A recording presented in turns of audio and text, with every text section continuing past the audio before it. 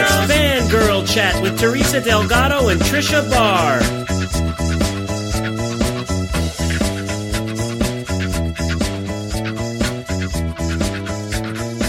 Welcome, everyone, to this latest edition of Fangirl Chat. With me is my co-host for this episode, Kay. Hello. Kay, welcome. I'm so glad you could join us. And we have a special guest today. We have Tish Paul here. She is a Star Wars fan and also an author. And we'll have a story coming out in the next Athena's Daughters 2. So we were so excited to have her on. Welcome, Tish. Thank you. And welcome and hello to you both. So nice to meet you, at least over a podcast. It is. Tish and I got to talk on the phone just real quickly because I wanted to, hear some of what she had experienced so I could see how to fit it into Fangirl Blog and to introduce these great authors that are coming out with Athena's Daughters 2. And I was part of Athena's Daughters, the first one. And then she started telling me these stories, and I was making the connections because sometimes you read about people and you don't necessarily make the connection of who they are, but I've actually read about you on StarWars.com article at one point. So just tell us how you got into Star Wars. Oh, gosh. A long, long time ago, in not a galaxy far, far away, but in California, in 1977, all of my girlfriends at the barn where I rode. So yes, Trisha, like you, I have horses in my background. Everyone was talking about who was going to get Leia. That was the big topic of conversation. I'm like, what? I was old enough to drive. I drove my mother's old beat-up green Ford station wagon to what was then called the Big Edwards Theater in Newport Center in Newport Beach, California, and saw Star Wars for the first time in 1977 on the big, big screen. And from the moment when the Tantive and then the Star Destroyer come overhead, and it had this fabulous sound system, so the whole theater just shook as, the blasters are going and the ships are going overhead and, everything is rumbling. And I was just transfixed from that moment onward. So, and I have been a Star Wars fan ever since. So it was talk about the great shipper, the first Star Wars shipper Oh, debate. God, yes. I mean, I'm afraid it was shipping that got me into it, but I know that I was obsessively focused upon that. I was 16 at the time, so it's forgivable, I suppose. But it was so much more than that. I loved the storytelling. I loved the myth arc. I loved the world building, all of the gaps, the assumptions, the way that things were not filled in. What the heck is, the spice mines of Kessel? Mm-hmm. It's just a classic example. It drops us into this world and then just lets you play in it. It was just a marvelous creation. So I saw it several times in the theater and then fell in with a group of Star Wars fans in college. And so we all eagerly awaited Empire Strikes Back and had these extremely convoluted theories about who the other Hope was. Mm-hmm. I distinctly remember one about Boba Fett. It was just bizarre. But, they were kind of Fett heads. And then in my senior year of college, we managed to get an overnight view or a midnight viewing of Return of the Jedi at the old Esquire Theater in Chicago. So it was fabulous. From beginning to end, it was a great ride. We know so much now about Star Wars, the in media res of being dropped into it in that first moment where your brain's already starting to fire off and cook and wonder what's happening, what's going on, and all these little, the knights and Jedi Knights, what are they, and Clone Wars, and what was that? Yes, you served my father in the Clone Wars. What does that mean? But you don't care. It's like, you want to run on to the next thing. It was fabulous, and when Phantom Menace came out, I was so excited about that. So much so that I knew which theaters were showing the trailer, and I paid to a matinee admission at the Uptown Theater in Washington, D.C. to go in before Meet Joe Black. And I watched that trailer at least 3 or 4 times. Because this is before everything was online and, bootlegs and, YouTube.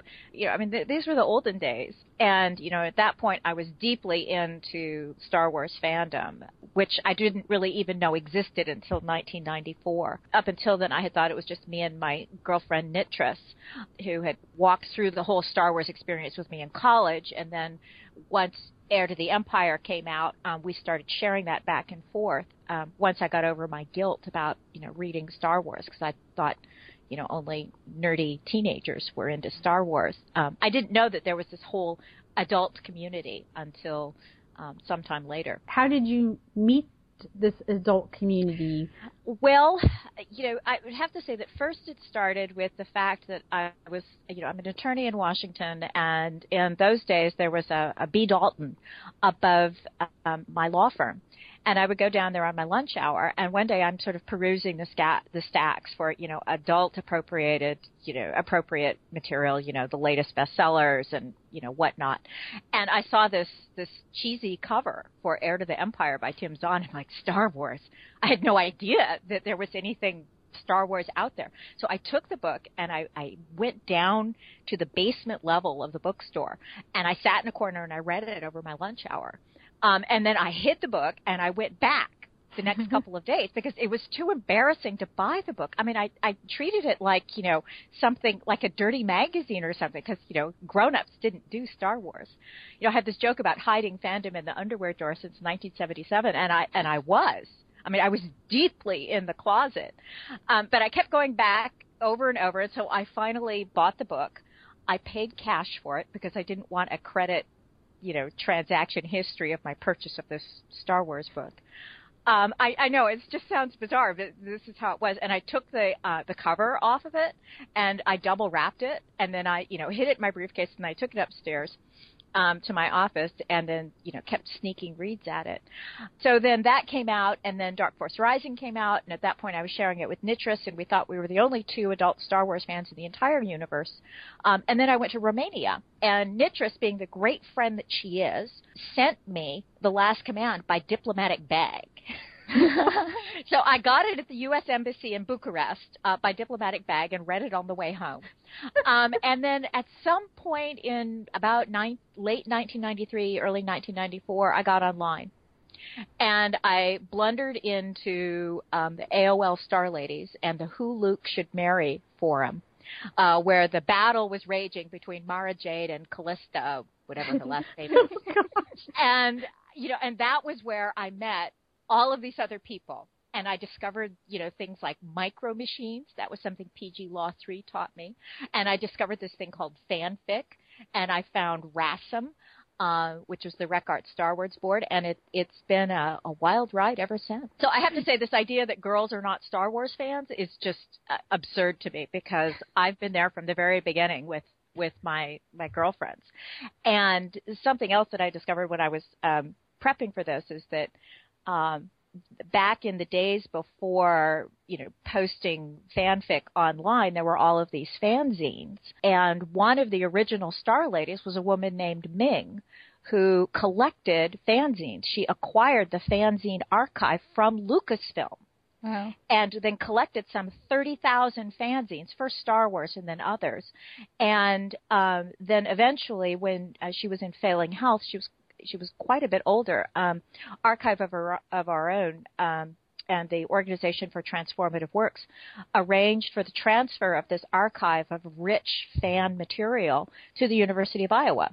And so that's where this immense archive of Star Wars fan-related material and other fandoms as well is now archived forever, which is pretty exciting. But yeah, women have been there from the very beginning, and that's how I found them. I didn't know that part. When I've started, like I did an oral history with Maggie Nowakowska, who was at Geek Girl Con on what was the name of that panel, Kay? It was something about Geek Elders.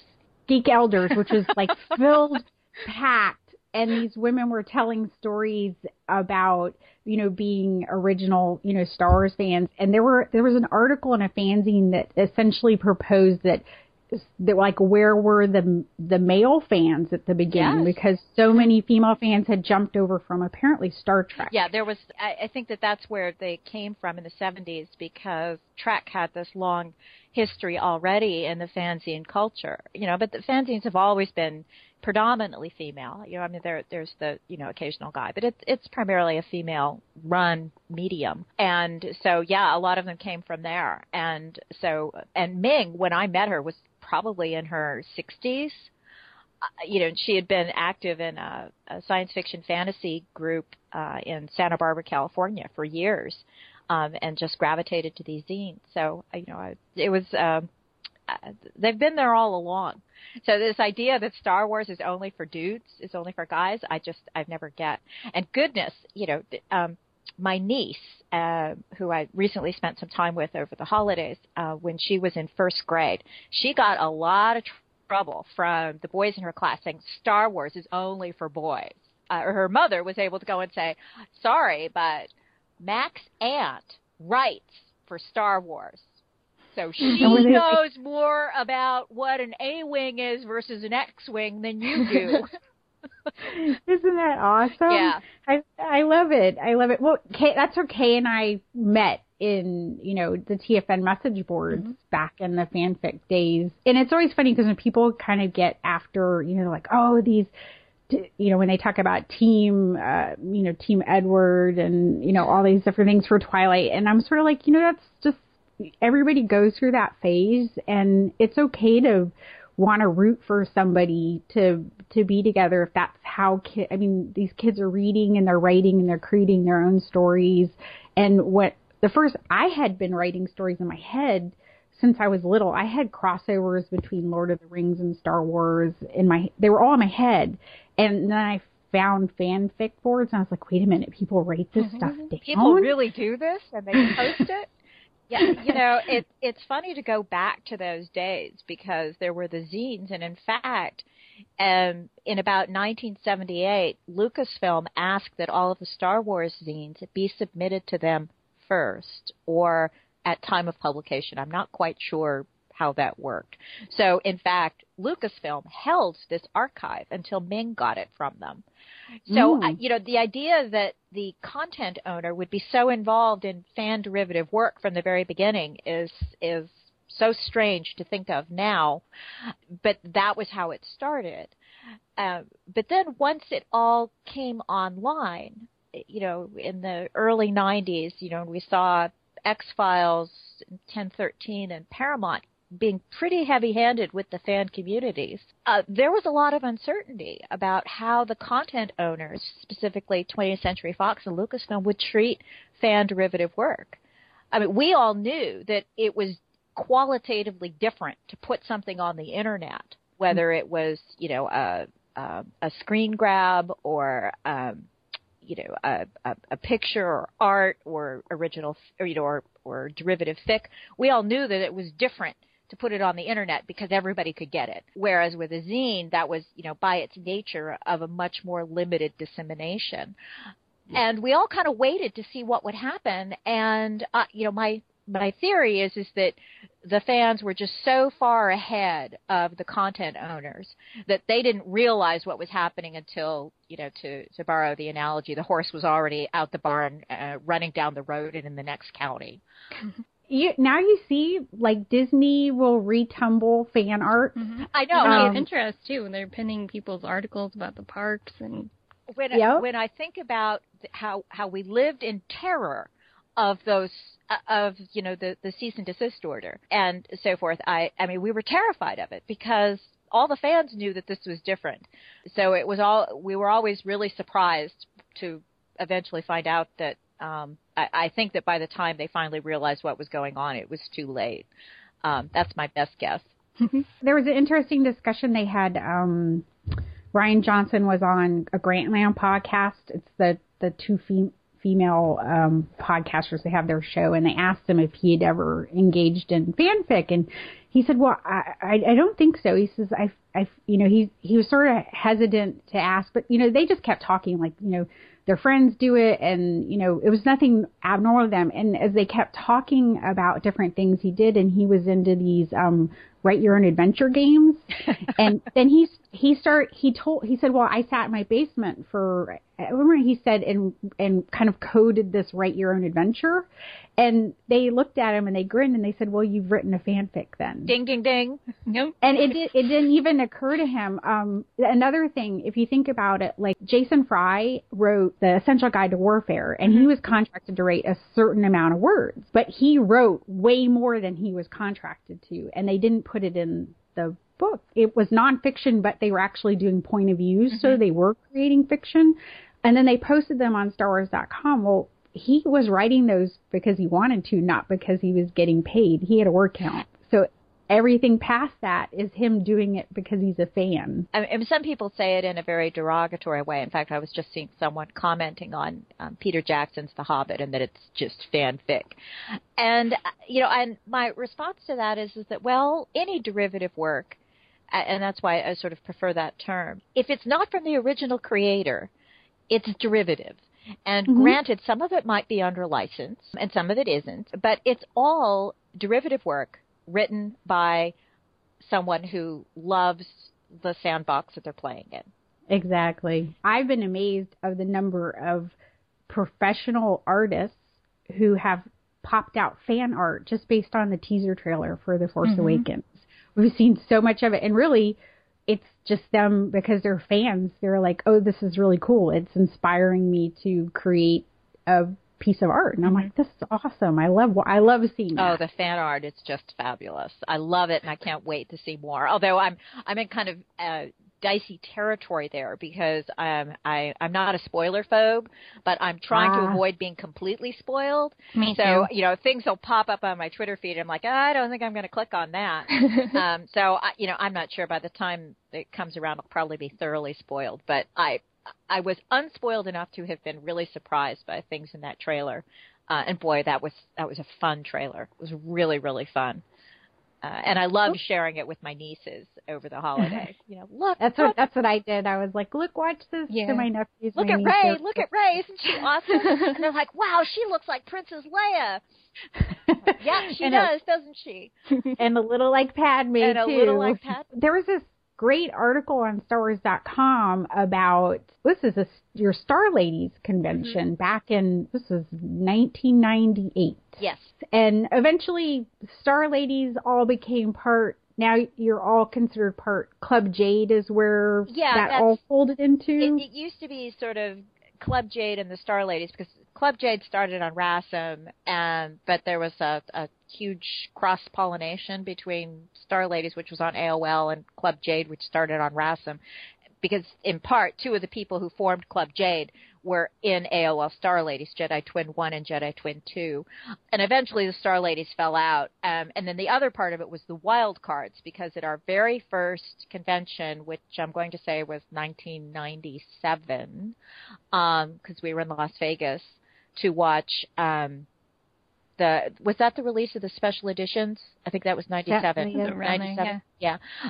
So we all went to Vegas, and that was when our T-shirts still had all three names, or started to have all three names: AOL, Star Ladies, Club Jade, and then the wild cards were the guys because they didn't want to be the Star Ladies. So they became the wild cards, and eventually it became Club Jade and the wild cards, and the Star Ladies sort of fell out. But so this convention didn't just have, the Star Ladies, Club Jade, and the wild cards. You had, and I think maybe they considered themselves part of your group. You had Timothy Zahn and Michael Stackpole were there, and Steve Sansweet. And Ann Crispin came for a lunch too, which was really nice. And of course, she and Aaron both died this past year. So Steve Sansweet came and conducted a focus group.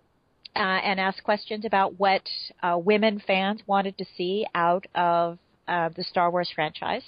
And one of the sort of original members, PG Law 3, had mentioned that, she really wanted, to have, a Star Wars, like a desk planner that she could put on the conference table and that it looked professional, but it was Star Wars. And, she's really delighted to say, almost 20 years later that she now finally has that. But Steve also, asked questions about, things like representation. And we talked a lot about how important it was to see women other than Leia. And I would like to think that that focus group eventually got people thinking about the better representation that we did see in Phantom Menace. I mean, I'm not sure if it was responsible or if they were related, but certainly by the time Phantom Menace came out, we did see women in the Naboo fighter corps. Padme had her handmaidens. There were just a lot more women and, a few more people of color too. So it was definitely a step in the right direction.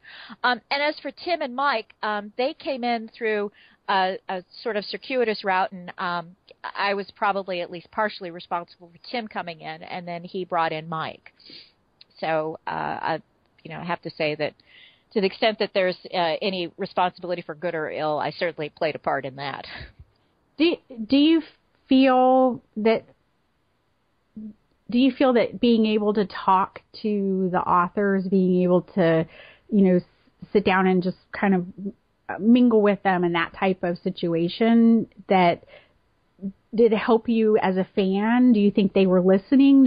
Do you think there were conversations that they, saw things through your eyes as fans? That I think I would probably maybe put it more the other way. A part of it is that, because when they came into our group, most of us were already older, and it was a predominantly female group. So, I mean, at the time I met them, I was, in my, I guess, late 30s or early 40s at that point. And, other people too were, we had a few people who were in, high school or in college, but an awful lot of the women there were already professionals and, or, married and kids, had been out on their own.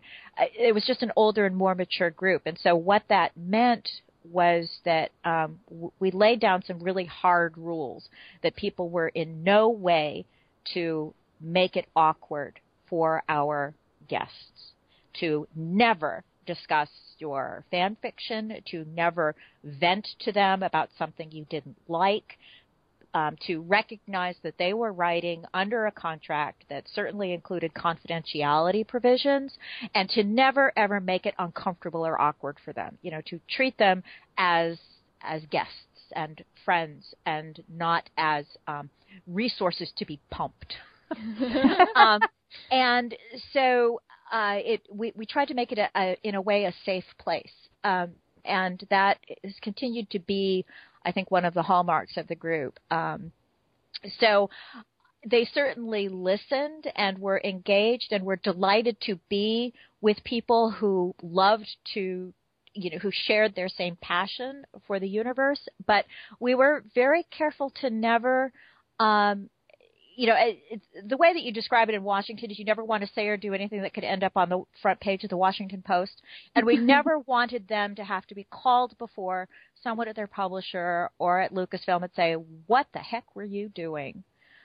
We never wanted that. So, I would say that it was actually more of, sometimes we didn't talk about Star Wars that much, I guess, which is perhaps not the answer you were expecting, but that was the culture of the group. It actually makes a lot of sense, but having met both Tim and Aaron and talked to Mike and, doing an interview, they've always been very accessible. And it was interesting because they even were accessible. I mean, the first time I got to speak to Mike Stackpole he was actually responding on, some, it was a constructive criticism piece.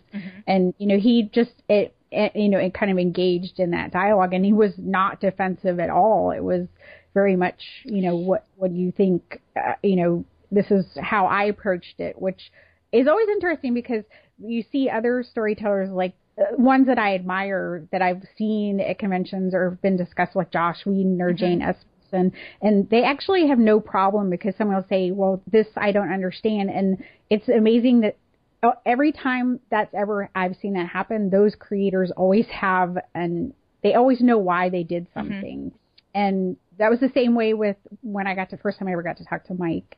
That was, it was interesting to see. And they're so smart about understanding that was my favorite thing for listening to them on any interviews they did on anything for Star Wars, was how smart they were about storytelling, how much I learned about storytelling from them, about structure, characters, just amazing what they could relate to as a teacher. Even. Yeah, they are wonderful teachers, and I had the privilege of a long time ago attending a writer's workshop for Aaron, which is where eventually the story that's in Athena's Daughters 2 came out. And then when I was at Origins, I did a writer's workshop with Tim and Mike, and I was terrified, because these are people that, I know personally, and I have known them for years, and I did research for both of them, and I'm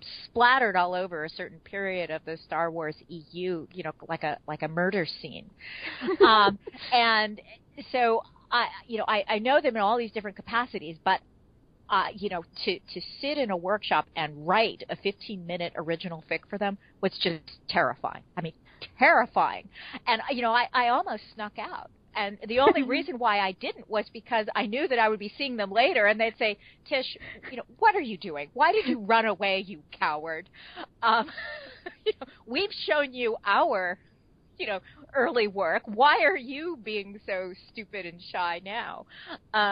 So I stuck it out, and it ended up going far better than I had any reason to hope. And eventually submitting Crow Bait and Switch to Silence in the Library Publishing is what that's what motivated me to do it. How did you make the jump from participating in the fan communities to the writing and the researching and all that?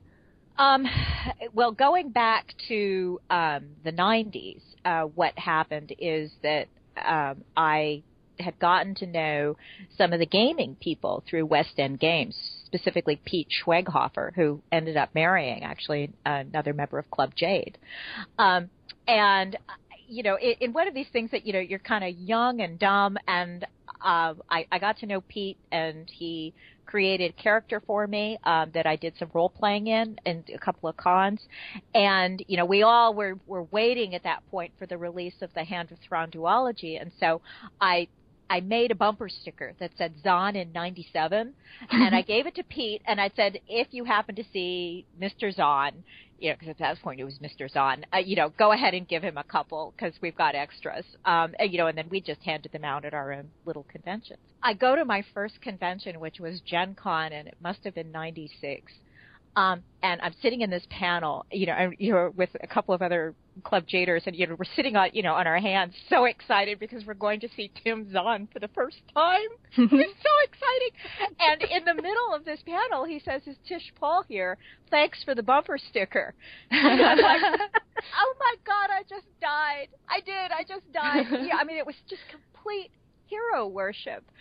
And so then afterwards, we sit in the hall, as Tim does, and we talk about Star Wars, and we talk about why we all think Mara Jade is just the best thing ever. And then we met Mike, because he was also at the con, and, and I saw my first Klingon for the first time. I saw my first, Mulder and Scully cosplay. And at some point, Tim was working on finishing the first book in the Hand of Thrawn duology, Spectre of the Past, and he had gotten his edits back, and they had some questions and some concerns, and he didn't know where to go. It's incredible to think that he didn't know where to go to find out what had been happening in the EU, in the Star Wars Expanded Universe. So he contacted Pete and said, "I think Tish Paul might be able to help me." And so then Tim contacted me, and, again, I practically died. But, he had a couple of questions like, what the heck is Lando up to, which I knew because I had read the Corellian trilogy. And so I pulled out all of my Star Wars books that at that point had been hidden because, I was still hiding it all. So, I had turned all the spines inward, and I had ripped off all the covers, and my basement floor was littered with Star Wars books, just littered with them. My husband comes down, and he's like, "Where did these all come from?" So I'm reading all of these books and saying, okay, so Lando's doing this, and this is the ship he's flying, and he's meeting this person named Tendra, and, and this is the book where it's in on page whatever. And I sent it off. And he ended up using some of that, not using others of it. And that was really where it started. And so then I did more for Tim and then did some work for Mike. And I got to know Kathy Tyers a little bit and a few others. And, and that was really where it started. Because I knew Pete, Chris Cassidy and I started thinking, well, gosh, there's this outlet through West End Games, which at that point had a short fiction license for gaming material. So Chris Cassidy and I, who were both in Club Jade, and that was where we met, wrote a couple of stories based upon characters that Pete Schweighofer had created for the role-playing game. And we submitted them to West End, and then West End sort of lost the license and disappeared. But Bantam Spectra ended up doing the anthologies, and so we ended up having 2 stories in one of the anthologies, Hut and Seek and Simple Trick. And then we did another story for Gamer, and then I kind of fell out of it for a while. But that was how it started, was through meeting Tim and talking writing and providing research material and then saying, okay, well, maybe Chris and I could do some short stories. So we did. And so, that's sort of where it started. I went and looked at the stories Hut and Seek and Simple Tricks, just went back through Wikipedia because you realize that you had 2 female characters, correct, in this story? Fennig, Fennig Nabun and Geetsa Dogder. And they were having these adventures. Yeah. It's incredible to think now. It was 2 middle-aged women romping through space, cheating, stealing, drinking, and getting into all kinds of, irresponsible and criminal activity. I read some summaries. I'm like, I read everything so long ago that sometimes you just some of this stuff you forget. And I'm like, so this is, essentially, did they pass the Bechdel test before we were even talking about the Bechdel test? Yes, they did, which is why Athena's Daughters 2 is, for me, such a natural outgrowth of that. We were right. Yeah, granted, the stories they weren't self-inserts. That's the kind of thing that, people would accuse female authors of. But we were having a lot of fun writing them, and we were writing them for our friends. We were writing the kinds of adventures that we liked reading. What was the name of their ship? It was the Star Lady. Yeah. Yeah, no, it was the Star Lady. This is what I mean. Some of it, I can't believe we got away with it. And I have to say that if I were to do it over again, there's some things I'd do differently, and that's probably one of them. But on the other hand, it was 20 years ago, and we both have developed in our craft since then. But they were fun, and they were. I think there's so many things that I see people put their little nods in that I think Star Lady's fantastic. Yeah. So and the Star Lady certainly enjoyed it, and Club Jade. So, but yes, we wrote these Bechdel test passing stories involving women having adventures, and why? And we did that 20 years ago. So why it would seem to be such a novel thing now? Is just lost on me. I don't understand it. But it's why it's so exciting to be a part of Athena's Daughters, too. There were stories back when Kay and I were really into, I know I would go to the bookstores for the New Jedi Order books to get them, like the day they came out. I would ask the ladies to go in the back the day before, or a week before, to get them because I had to know. Yes, and Tuesday was release day. Yes, Tuesday was release day. So, but there were a lot of female characters back in those books that, you talk about Winter and Ayala and Jaina and Mara. I loved writing about Tahiri back in those books. And then anything from the X-Wing, the X-Wing novels, that you could just take all those female characters and they were just in there part of the mix. They weren't like in their... Sometimes there were romances, but a lot that wasn't necessarily part of it. It was they were in there doing their job too. Tricia and Kay, when I think about this, I think it's George Martin who has said this, but I find that it's true of the X-Wing books, and it's true of the best of the Star Wars books that I've loved. Tim's work and some of the others, and that's that. You don't necessarily need to set out to write a female character. What you need to do is to set out to write great characters, and then to populate your canvas with characters of all sorts, of different races and sexes and genders and ages. And if there are lots of them there, and if you write them first as characters without automatically defaulting to one setting, but broadening it, you not only broaden the appeal of the story, but from a storytelling standpoint, no single character, if you have more than one woman, then no one female character needs to bear the entire narrative brunt of all female expectations. Like poor Leia ended up, yes, and then Padme again. Yes. When you think about it, when you talk about the Phantom Menace, other than there were problems that people had with the Phantom Menace that were existing fans. If you think about the movie as a whole, just the diversity and the number of impactful female characters. I mean, they were running around with, the handmaidens were running around with guns. They were serving as doubles for the queen, the leader.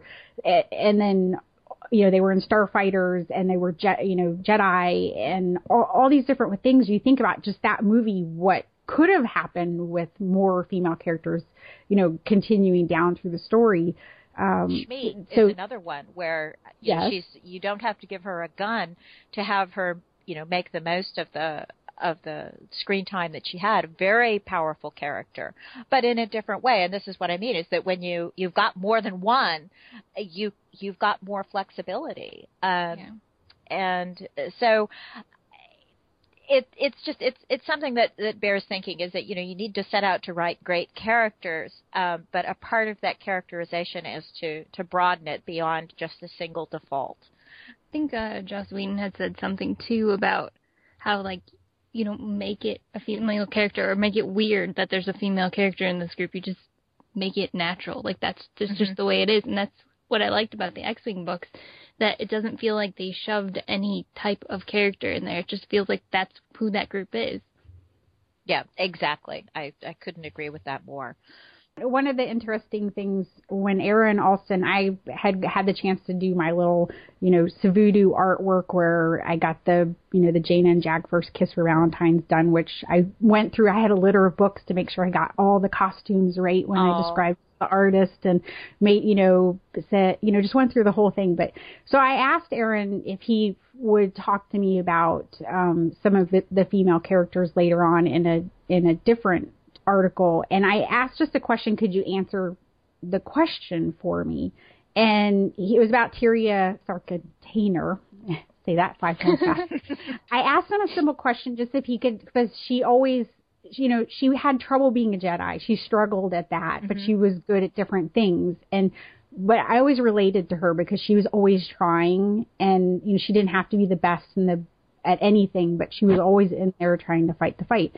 And he sent back literally it was 5 or 6 typed word pages about her backstory, what he thought about her. None of this was ever going to make it out into anything. It was just that he considered her as a whole kind of human being when he wrote her character. So that all that sort of bled into just her being on a scene in a page, or with Kel being on the page, her husband later on. I miss Aaron so much.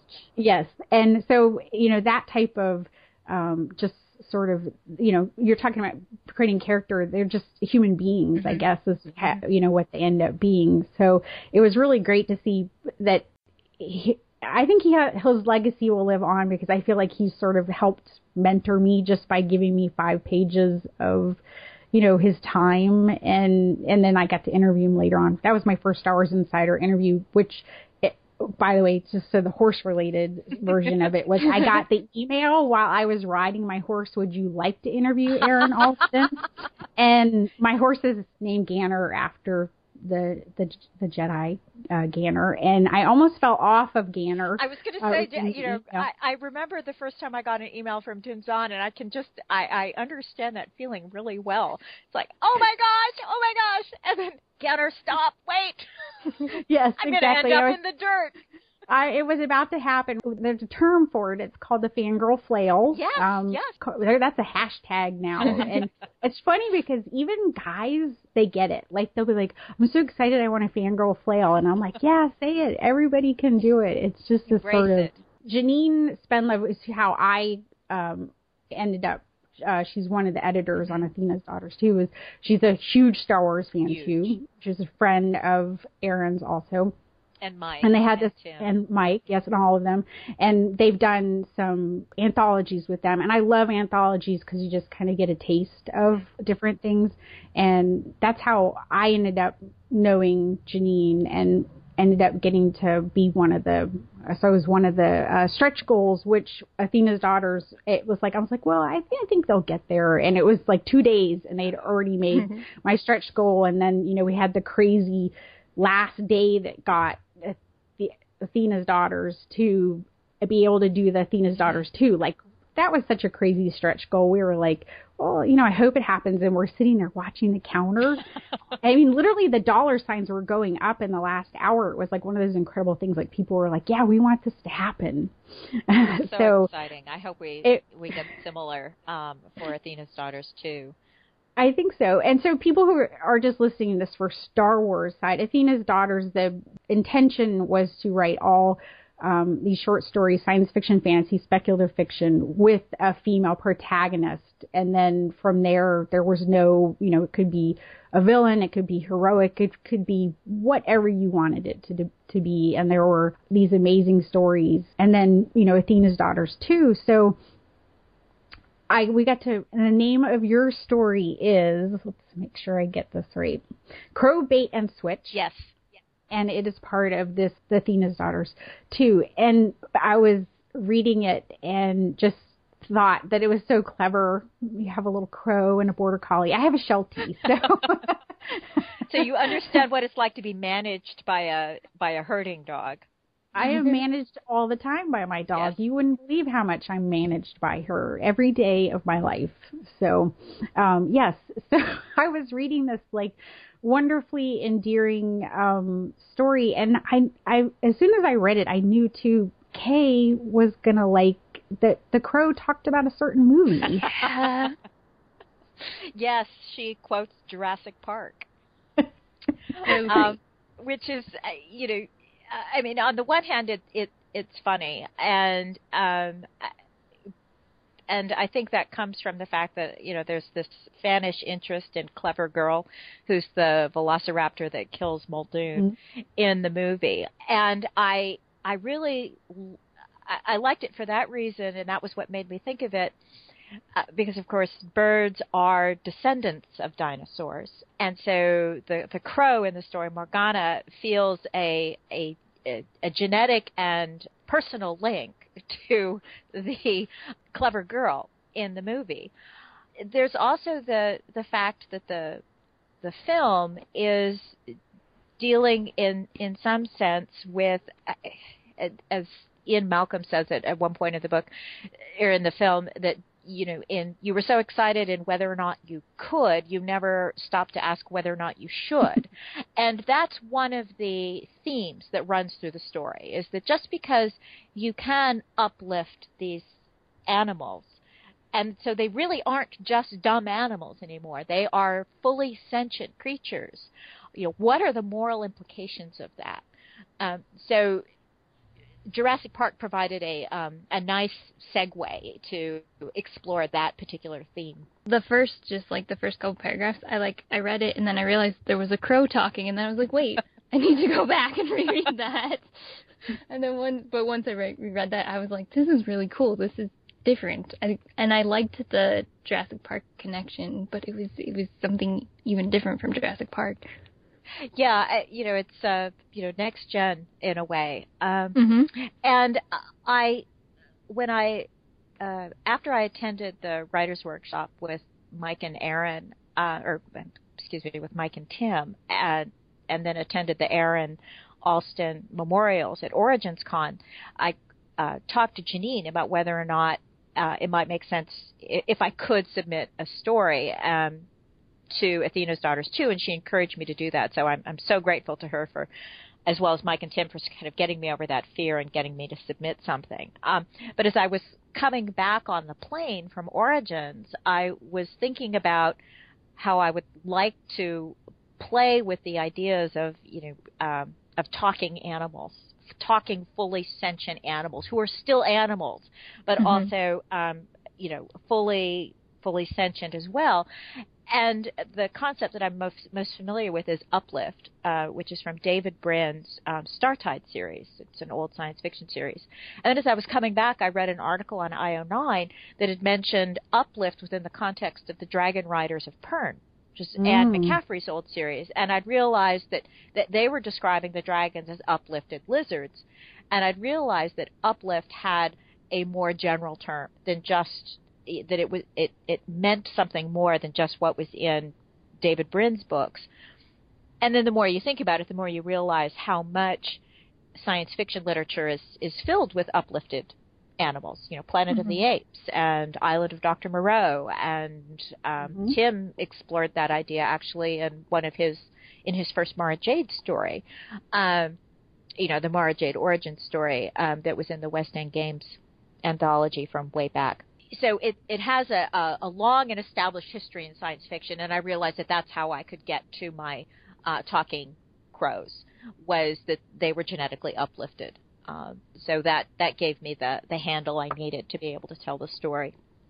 It's always neat, when people, first, sometimes has to be their first experience in this science fiction or speculative fiction. It always has to have, people have to have their inroads, but it's always nice to know that there's existing, tropes or ideas, that themes that you can work on. And even, using Jurassic Park, which is such a widely known story, to create, this kind of language in your own story and to even suggest themes. So I love the name Morgana too, because well, it just that in and of itself lends sort of, it tells you a lot about her. Yes, it does. It's very suggestive as to her character. I had wanted it to be the story of the scientist Jess, and we've not really even talked about Jess at all. But in truth, once I started writing, Morgana really flew away with the story. She's a compelling character. She is not a nice bird at all. She is manipulative and clever, very, very clever, like her clever forebear, the Velociraptor. And she has no problem with taking advantage of and, even injuring humans. I mean, she's very much into her own self-interest. But I hadn't expected her to fly away with the story as she did. That has happened to me on a few occasions where I have had characters who, and you talk about this and you think people are going to think I'm crazy, but I've had a character who insisted that I was not writing the right thing, so she just wouldn't, as I would say, speak to me for a while. And I had another character who actually is the character in my short story in Athena's Daughters, Gemini, and she's from my original novel, and she was supposed to just be a friend to the main character, but she kept telling her story and kept telling me her story and kept telling her story. And I was realizing that, this wasn't just one character story, that you have this epic story that her story is just as important.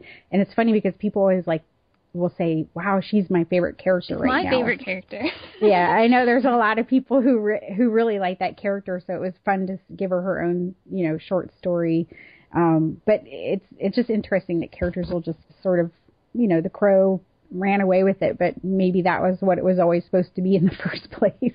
So. She's a good vehicle for telling the story, and now I have this whole other set of ideas to explore. I haven't had time to do it yet, but maybe in something else.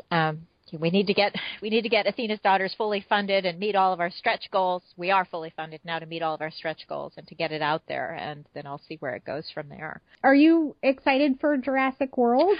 Yes, I am. I particularly love I'm not sure if it's the Leopleurodon or if it's a mosasaur who leaps up to eat that great white shark carcass, which might be a Carcharodon megalodon. I'm not sure.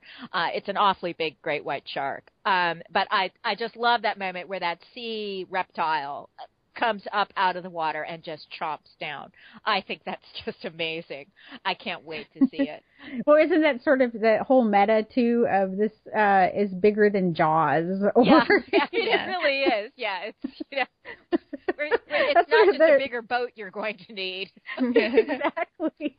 It's sort of like, wow, okay. Yeah, there was a series called Walking with Dinosaurs, and one part of it at the beginning is where you see this dinosaur, and I think it's an Acrocanthosaurus, leaning over a tide pool, and the voiceover by Kenneth Branagh is that, he's lying in wait, watching his prey, and there's this, Jaws-like music building up, and then suddenly behind the dinosaur, it's a big, sort of T-Rex type thing, although it's not a T-Rex, but this giant sea monster that looks just like the one that's in the Jurassic World trailer, leaps up out of the water, grabs the dinosaur by its tail, this big T-Rex thing, and pulls it under. Because, in fact, a lot of these sea reptiles were bigger than the dinosaurs. I realize I've just exposed a certain interest of mine. So it's no wonder that there's a certain reflection upon dinosaurs and their genetic forebears, birds, in Crow, Bait, and Switch, because I do love dinosaurs. Who doesn't like dinosaurs? My son outgrew them, but I haven't. Oh, well, that's okay. But he had fun with them while he was, right? Oh, yeah, absolutely. And it's always embarrassing when the little kids can tell you more species. Oh, gosh. So dinosaurs, you're like, oh, yeah, okay. What was that dinosaur's name? And always correcting your pronunciation. Although it was fun because in addition to the nieces that I was spending time with over the holidays, and so we spent lots and lots of time talking about Star Wars and about Harry Potter and about, they were so interested in Athena's daughters. I mean, they all wanted to know how they could get their stories published. And these are, 8 and 10-year-old girls. And they also got their penny blossoms. So they were covering the whole territory, but two of the boys are really into dinosaurs too. So I was able to then do the dinosaur thing too. The girls were more into Star Wars. Well, they're smart young ladies. They are. They really are. And I have to say that Aunt Tish does everything she can to foster these interests. I admit I am. I'm like, hey, who wants to watch Rebels and Trisha? So. Oh gosh, I am not up to date on Rebels because I've been out of it for a little while. So no spoilers. But I am so enjoying Hera and Sabine. I mean, I like the other characters too, but I love Hera and Sabine, and my nieces love Hera and Sabine. So that's been nice to talk about them. I mean, I know that some people aren't crazy about the fact that Sabine is in the, the pink armor, but they love that. I mean, they love the fact that she looks like a girl and she's still doing all this other cool stuff. I'm telling you, Sabine is going to be the one who oversees the Disney fireworks display at Star Wars Weekend. It's going to be Sabine's fireworks, beautiful fireworks spectacular. And I'm all about the pink. I think if somebody wants to like pink, they can. If they want to hate pink, they can't. But when I saw Pink Mando, I was like, oh wow, we've come a long way. Yeah. So I wish we were further. As I said, I was writing Bechdel test passing fic 20 years ago. So why are we still having these conversations? But I was really happy to see Hera and Sabine on their own adventure, where they didn't talk about boys once.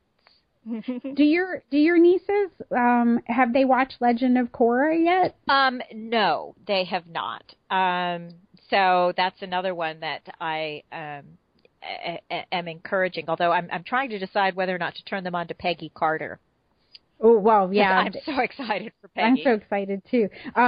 Miss Marvel has tons of Star Wars references in the series. So and it's very teenage girls, but the guys who created the Avatar world were very influenced by Star Wars. And as I was watching the episode 2 of season 4, I realized that it was essentially Luke's journey to Dagobah is what I could, when you can pick themes out of. So I was like, wow, this is just like Star Wars, but in a different universe with all these awesome female characters and guy characters. But anyway, so I always my poor sister, I'm like, oh, here's a copy of Miss Marvel for the kids, and here's a copy of Cora. So that's what they get from Aunt Tricia, things like that. Yeah, best aunt ever. Well, you said that you used to hide your Star Wars books. Mm-hmm. I also did that in the beginning, too, because the way I found Star Wars books is a relative was like, I don't know, she likes Star Wars and she likes reading, and here's a book that says Star Wars on it, I'll just give it to her. And it turned out to be, like, not the first book in the trilogy or duology or whatever it was of it. And I remember loving it, but having no idea if anybody else was into that kind of thing. Yes. So it was like, you felt so alone. This over here. Yeah. So that was the big thing when I found people online to talk about it. It was really exciting. In the very first days of the internet, there was I'm not sure of the context in which it arose, but there was a district court judge who wrote about the fact that the internet had become sort of the Martin Luther, text on the church door, and mm-hmm. the way in which people with an interest in fly fishing could find one another mm-hmm. Without regard to geography. And it was a very eloquent description of how the internet allowed people to coalesce around interest rather than geography for the first time, in a really meaningful way. And that's exactly what so much of our experience has been, Kay, is that you think that you are the only person mm-hmm. out there in the whole world who has this interest, and then you find out that in fact, no, there are lots of you, and they're just like you. Yeah. There are people who came to it, through different methods. And in my case, I have now found lots of women who first experienced it in 1977, but others have other, points of entry, with Phantom Menace or with the books or with Rebels or with, the Clone Wars. I mean, everybody's got a different entry into it. Mm-hmm. But the internet allows us to find each other in a way that wasn't possible before. Kay and I talk a lot about merchandise, and we both feel it's very important because it's a way to, they say girls weren't into Star Wars, but you wouldn't have known that because if you sold a Millennium Falcon that was categorized as a boys' toy sale, if you wanted to wear a shirt, but really before her universe, you had to buy a boy shirt. So it was categorized as a boys' sale. Kay talked about the flip-flops were in the boys section. Yeah, and Star Wars flip-flops for boys. I was like, good. Yeah. I'm pretty sure girls could fit their feet in there, too. Oh, it's maddening. And, and I mean, who do they think is buying this stuff? Even if you aren't buying for girls, which we are, and buying for ourselves, it's all those aunts and mothers who mm-hmm. are buying this stuff. So it is, I do not understand that failure to tap into that market, because I know my nieces would buy everything that their parents would let them. And just on like just how the shirt becomes a shorthand. Yesterday I was at the Olive Garden and the waitress walked up and I had a Star Wars shirt on and she goes, dude, I love that shirt. I love Star Wars. And so she would never have known. There's no way to know except you have the shirt on. And she, and then she says, I dressed up as Princess Leia this year for Halloween. She tells me. So now she and I have a way to communicate. And then I said, well, if you like my shirt, you're going to like my shoes even better. And I slipped out my little Van sneakers with the New Hope on them. And she was like, and so, then she was my best waitress ever because she was very excited that she could come and talk to me about other Star Wars stuff. But it's always interesting how I have the Daddy's Issue sweatshirt from her universe and I wear it and I will get random people all the time. If I wear that shirt, I will have at least one person make a comment about the shirt. Either they love it or they giggle. They're like, oh, that's so true, because, she has daddy issues. It's the weirdest thing. That shirt will get people to talk to me every time. I'm like, well, if I want to talk to people today, and I'll just go walk around the mall because somebody will say something about that shirt. I have to say, anytime I wear a Star Wars shirt, someone will say something. Every single time. It's a universal. I mean, it really is a universal invariant, and it's a common language, and a common shared cultural experience. And and the failure of the marketing gods to understand that is just befuddling to me. Mm-hmm. Well, I think I think they're figuring it out. So I hope so. Hopefully. Because boy, I've got money to spend. Yeah, listening, Disney marketing gods. I have money to spend, and so do all of my friends, and their, and the mothers and aunts, and we want to buy things for our nieces and our daughters and their friends. There was an interesting dynamic I noticed when Rebels was first coming out. Disney's really into their mommy blogs. They have conventions for their mommy bloggers, they're mommy bloggers who write about Disney. They aren't like beholden to Disney, and they certainly aren't because they're looking out for their kids. But people are like, well, I can't believe they're getting to see an early preview of Rebels before us. And I'm like, well, who? That was the conversation, Star Wars fans. I'm like, well, who's us? Like, why can't, it was just this sort of like, well, why are they getting to see it? Because, and then it was so funny to see all these women who were moms who remembered Star Wars, had liked it, maybe weren't as passionate about it, but obviously Disney was showing it to them because their kids were going to buy Rebels stuff. They're the gatekeepers. Yes, exactly. They're the gatekeepers.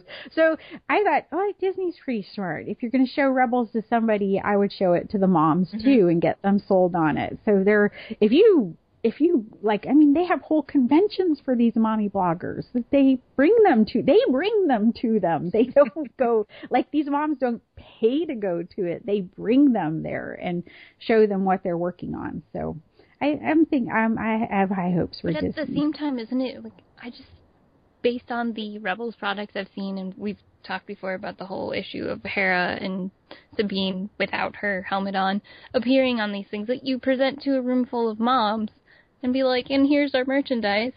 There are no women on it. Sorry about that. I don't think they showed them that part. It makes me nuts. It really does. And, the first launch in the Disney store was just infuriating because it was all of the Star Wars merchandise was in the boys section, and there was nothing in the girls. Well, the fact that you've got a boys and a girls is a problem enough, but then that they put all of the Star Wars stuff in the boys, and the princess is all with the girls. Well, BJ, who is one of our other hosts on Hyperspace Series, his son is 10 now, and he got the Lego Ghost set. Oh, and I had my eye on that one. Yeah, kids are smart. He said, Dad, why isn't there Sabine in this one? Yeah. Like, so kids are pretty observant. So, I'm hoping that you see all these little girls that like go into the merchandise aisle and they decide to do their little, articles or letters to Lego or whoever. So, kids may change the world for us. Yeah, and that brings us back to things like Athena's daughters and, to characters like Sabine and Hera, and, that representation really matters. And every time I think that, every time I might forget that, I then spend time with young girls, and I realize that it does matter a lot. It's really important to them to see themselves and to see people like them. And it's really important to their parents who want their daughters to have something other than an exposure to romance and crushes and clothes. I mean, that's a part of it too, is that they are desperate to find entertainment for their girls that is of the same qualitative, that is of the same quality as what's available for their boys. Absolutely, and the money starts to flow that way. I've realized that one of the ways you have to speak to larger franchises with your pocketbook. So I only support things that now, especially from Star Wars, that really go towards the things that I would like to see out of them, and that's how I stay. I've held firm on that. I guess I won't say I'm a bitter old fangirl. I'm a jaded old fangirl at this point, a JOFQ, and I've reached the point where if a piece of entertainment is not representative, I just don't even bother with it. I mean, there are some major shows, including some of those that own, produced by those powers that own Star Wars, where I look at the casting and I won't even click on it. I'm done. I won't even go there because I'm sick of it. At my age, I have, only a limited amount of bandwidth and lots of things competing for it. And if something isn't going to show me, something other than what I have been, enduring for the last 50 years, I'm not going to bother with it. I want to see something else. I want to see something that looks more like the world that I live in.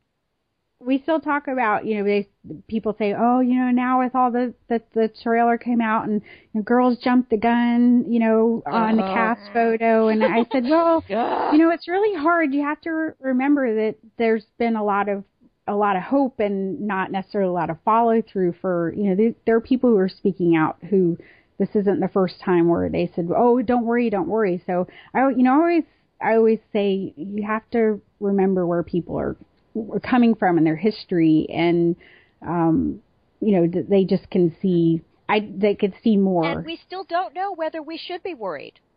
All we have is the trailer. Yeah. It could still go south. I hope it doesn't, based upon the casting. I'm optimistic, although, are they going to take, we have no idea what kinds of roles are available for, the other women who've been cast. We have no idea. And the fact is that there was still that picture of the cast with, 2 women and all those dudes. Yeah, you'll never be able to take that. That photo will always be part of Star Wars and what does that say? Yes. It's women need not bother. Okay, fine. You're not interested in me. Well, I'm not interested in you. I mean, I would hate to have to reach that with Star Wars, given that this is something that has been a lifelong focus. Raquel, who's a longtime Club Jade member, says, we're not obsessed, we're focused.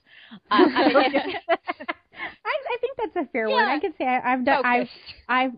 I've focused on how important Jaina was, and Kay's talked about that as growing up. That was somebody she felt she could relate to, and those stories were very important to her because she could relate to them. And so I took more offense than normal people if she appeared out of character, because I was like, no, that's me, that's us.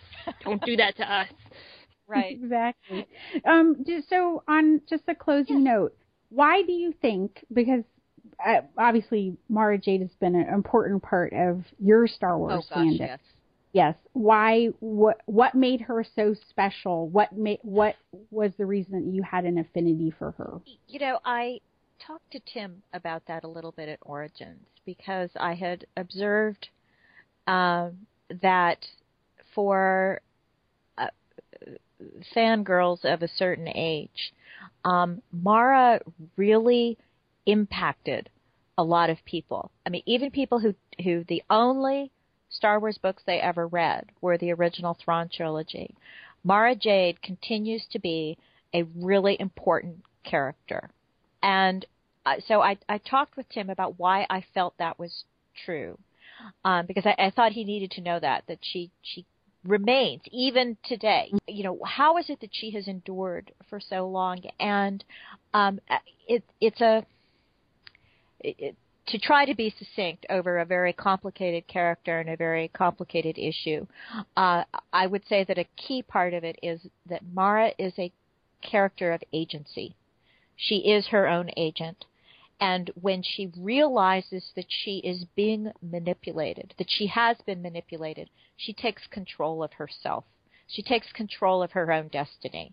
And that's incredibly powerful when you think of all of the women characters in our fiction who do not have agency. So I think, although I wasn't aware of it at the time, I didn't have the words to describe what she meant to me when I first read her. That was a part of it. She also displayed certain characters that I admired immensely, including what we would now call the competence kink. She plays to the desire to see a character as competent. and she is loyal, and she's loyal even when people don't don't reciprocate it. When she's distrusted, still once it's given, and that's a greatly admirable characteristic in her. So those are the things that I think have appealed to me, and I think appeal to others. She's the agent in her own story. She has the tragic backstory, but then she doesn't allow it to define her. I love that.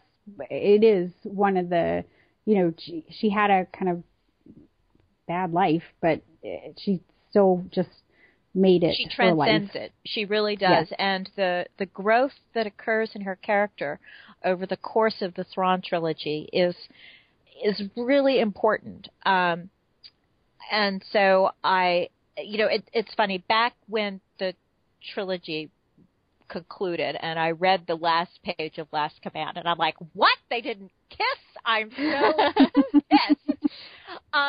And I was really angry. And then eventually, and I later told Tim this, I was angry about that, Tim, but then I'd realized, as he started to open his mouth to speak, it's like, that was right for where they were, in terms of the emotional development that both Luke and Mara went through over the course of those books. That was the right ending for them at the right time. And, for the first 10 years of my focus on Luke and Mara, I was very concerned with getting them together. I have to say that now, as I'm a little bit older, that I'm very interested in Mara's backstory and in her competency, her relationships, her associations, her work other than with Luke. And I think that it's not that I, have any less of a romantic streak. I'm still I still love my romances, but I'm very interested in her as a woman apart from her relationship with her husband. Because there's a lot of ground to cover there. Even with the ending that, in my head canon, it just didn't happen. Well, and that's the thing, and I've said it multiple times on my blog. Mara is actually the standard that Star Wars is going to have to live up to in going forward. That's what I believe. I think Princess Leia is the kind of gold standard of establishing a character who was a lot of things, but I think Mara actually took the game up to a different level because we got inside her head and got to see more of who she was than we ever got to be with Princess Leia in the movies. Tim created an amazing character, and she was so ill-served so often. But I can't say that fandom has necessarily served her especially well either, because she's a really hard character to characterize, to get into, to explain. And she's so much more than just her relationship with Luke. As much as I love that relationship, and gosh, I shipped that hard and I still do. But there's so much more to her than just that single relationship. So exactly. I agree with you completely, Tricia. I think she sets a really high bar, and I hope that we see similar developments for the women that will be coming to us in the new Star Wars universe that unfolds. Well, great. So one last time, if you want to support the Kickstarter, it's Silence in the Libraries Kickstarter. It'll be on our show notes, as always, and I tweet about it at Fangirl Cantina, and Kay, I'm sure, will tweet about it at Geek_K. And Tish, are you on social media? I am. I'm on Facebook under this name, and I also am on Twitter, so I'll make sure you all have that link, although I don't tend to do a whole lot on that account. But no, I'm there. Great. So please support Athena's Daughters. There is amazing fiction. Just hearing the descriptions of the stories is so exciting, and we're really excited to be able to share it with everyone. Great. Thanks for being on. Thank you so much.